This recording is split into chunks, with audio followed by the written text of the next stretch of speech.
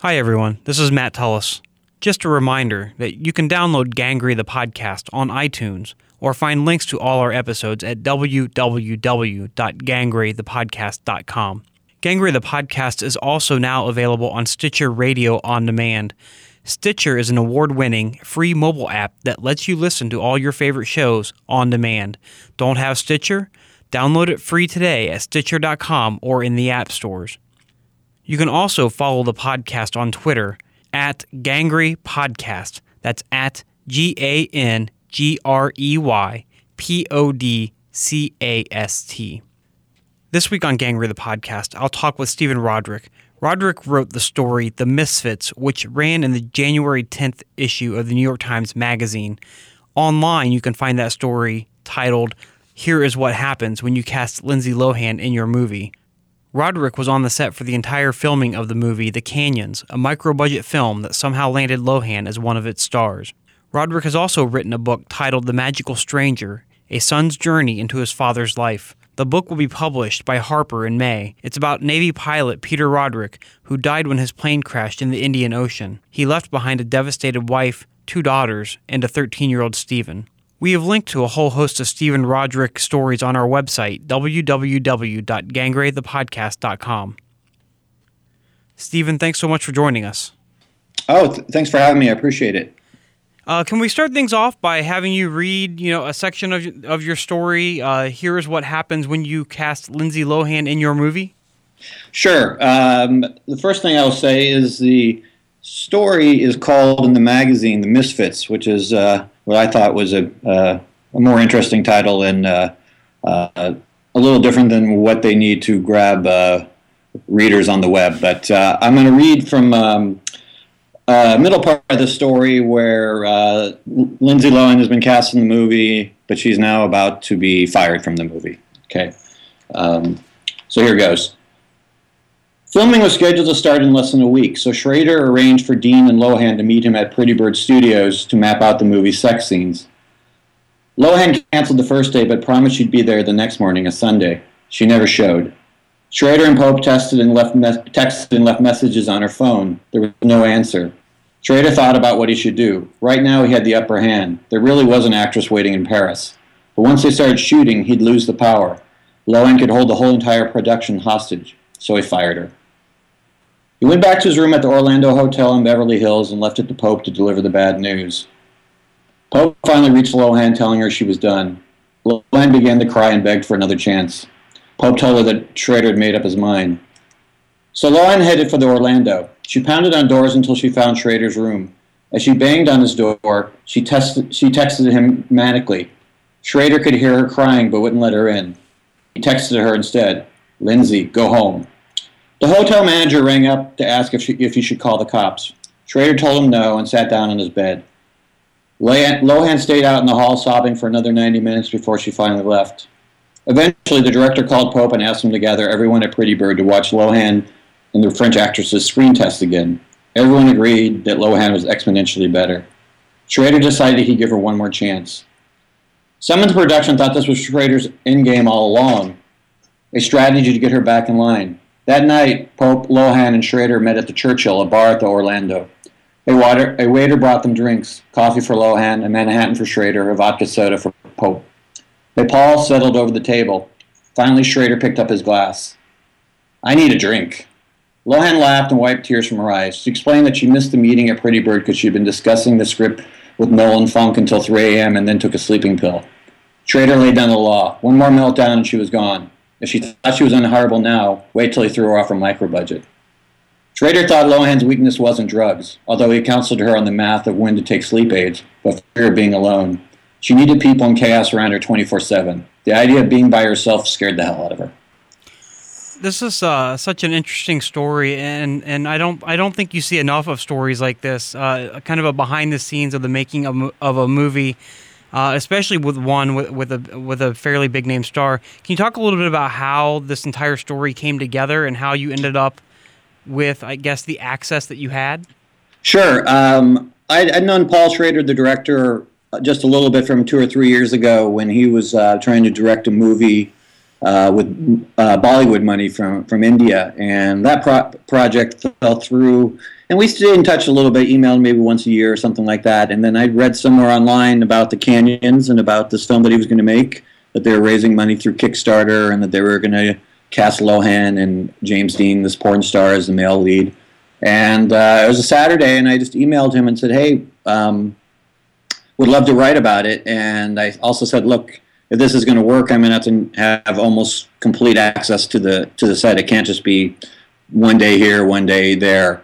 And he said, well, let me think about it for a while. And he thought about it for about an hour and he emailed me back and he said, let's do it. And he to his credit, he ran interference for me. I mean, Lindsay's people were not on board, thought it was a terrible idea. And he said, well, that's fine. I respect that.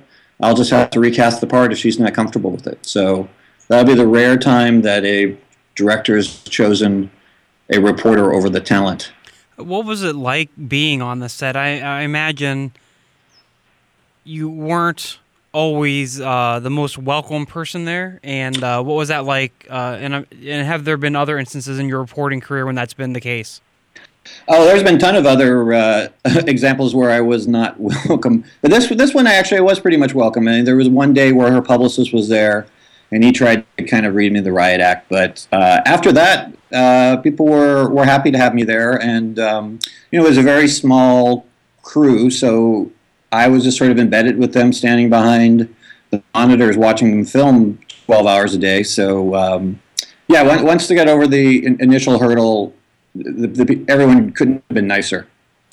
When you started reporting on this, can you talk a little bit about, like, did you know where this was going to be published when you started writing it, or was this something that you wrote and then pitched, or how did that work? No. I actually I had usually it was for the Times Magazine. Usually you have a kind of long pitch letter or pitch email that you send your editor. This is why I want to do this. This is why this is important.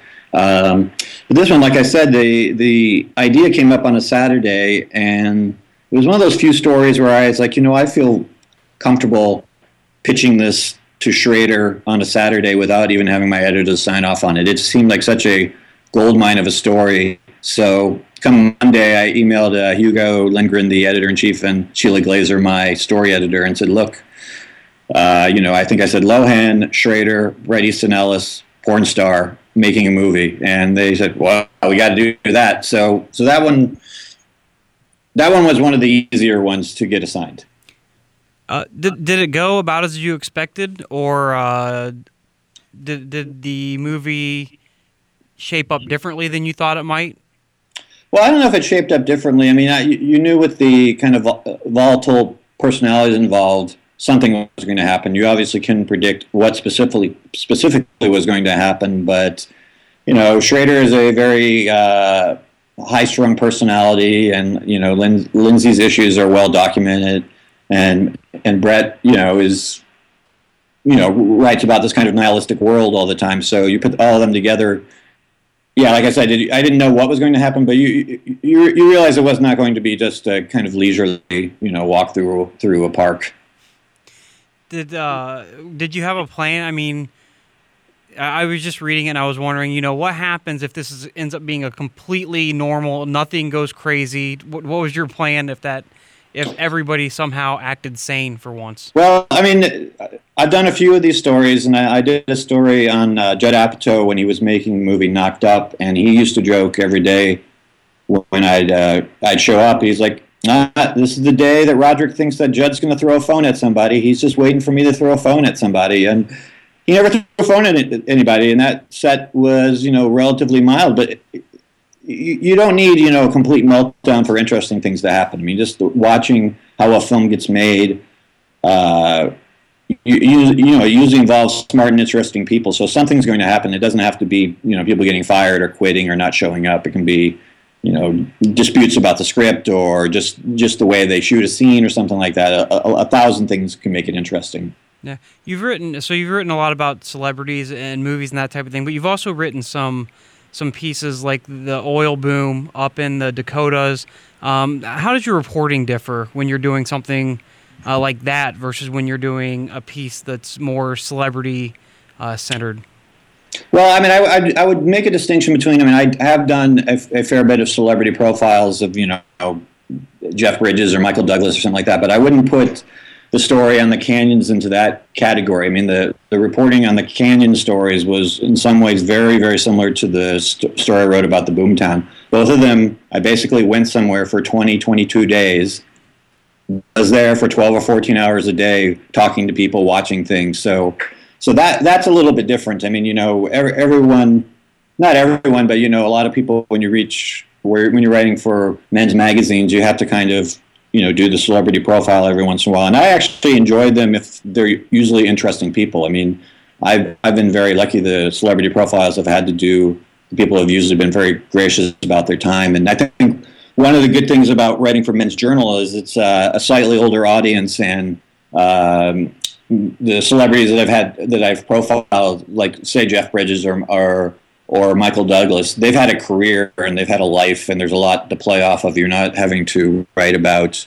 a 23-year-old actor or actress where you're like, they've done 2 movies. I don't know, where I'm going to go with this for 5,000 words. There's a lot to play off of. But, the Boomtown story and the Lohan story, they're both just about basically showing up and just putting the time in and just meeting people and talking to them and getting them comfortable where they would just let you hang around and watch them work and then go from there. Can you talk a little bit about what the freelancing life is like in terms of, I know when we were setting this up, I asked if you were going to be available at some point in time, like 3 or 4 weeks in advance. Yeah. And you were like, I have no idea. Can you talk a little bit about what that, the freelance life is like? Well, yeah, I mean, I'm in a little bit better position where I am basically a contract writer for both Men's Journal and the Times Magazine, where I'm supposed to do X number of pieces for each of them. But it's a great life, but it's very unpredictable. I always kind of equate it to like permanent grad school, where you get an assignment and for 2 weeks you kind of read about the subject, you do a little bit, but you're not really, busting your ass that much. Week 3 or 4, you're kind of kicking into gear, and then week 5 and 6 is when you get the fear of God and you're putting in the 14-hour days and stuff like that. So, I say it beats working for a living, but you have to be able to roll with punches and just. Yeah, you get a call on Tuesday, I need you to be in Texas on Thursday or something like that. So you have to have a giant amount of flexibility. Where was your first journalism job at? I began after college in grad school. I worked as a speechwriter in Illinois politics for a couple of years. And then I started freelancing for New City, which is an alternative weekly in Chicago. And from there, I just I send an application into the New Republic, and they have a program where they hire reporter researchers, which are basically paid interns for a year. And I think I was the oldest intern. Most of the interns were 20, 21. I was 25 at the time, and it was a great experience. And that's just kind of where I started from. Can we kind of change gears and talk about your book, which is Sure. coming out in May? It's called The Magical Stranger: A Son's Journey into His Father's Life. Can you talk a little bit about that?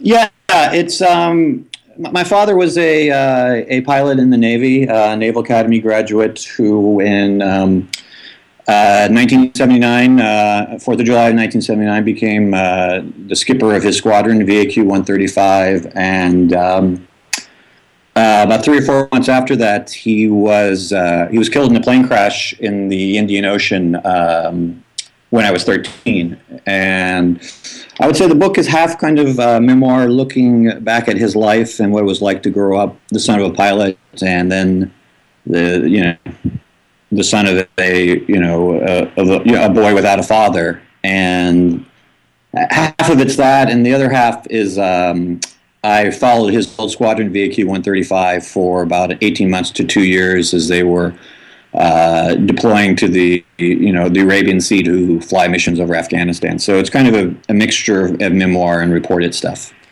Did you report differently for a memoir than you would have a magazine piece?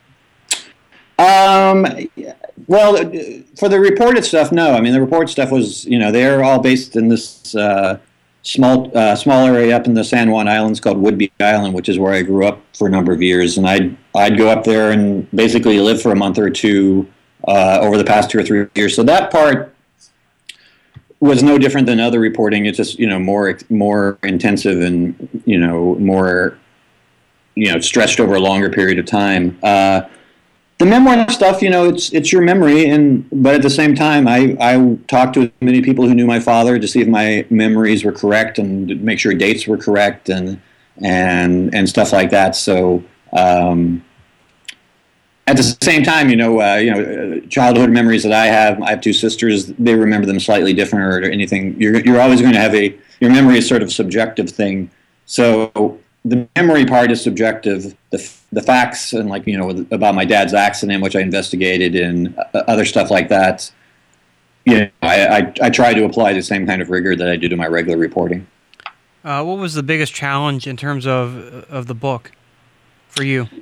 Well, I mean, it just a part of it was living with the material for 2.5 years. I mean, to be spending a couple of years of your life just kind of ruminating on your dead father is it's tough. It was tough, and there was this was a reason why I didn't do the book, say, 10 years ago. I'd been thinking about doing the book for a long time, and I finally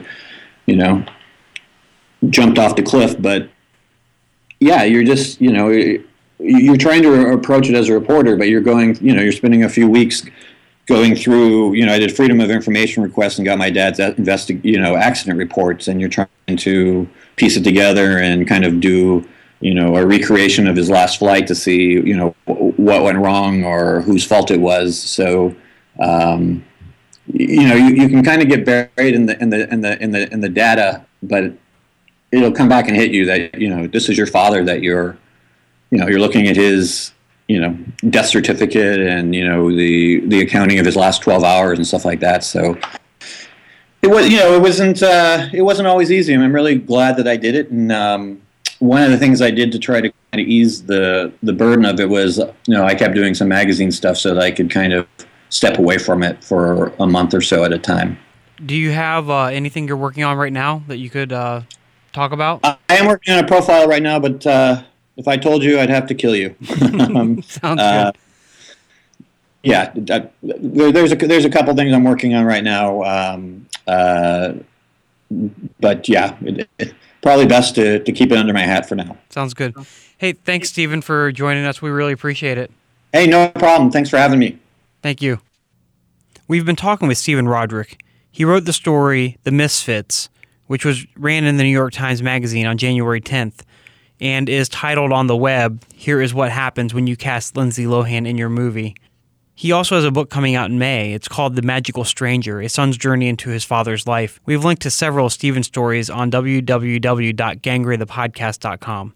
Join me next time when I talk with Jesse Lichtenstein. Lichtenstein wrote the story, Do We Really Want to Live Without the Post Office, in the February issue of Esquire. Stay up to date with the podcast by following us on Twitter @GangRayPodcast. We also have a website. It's www.gangraythepodcast.com.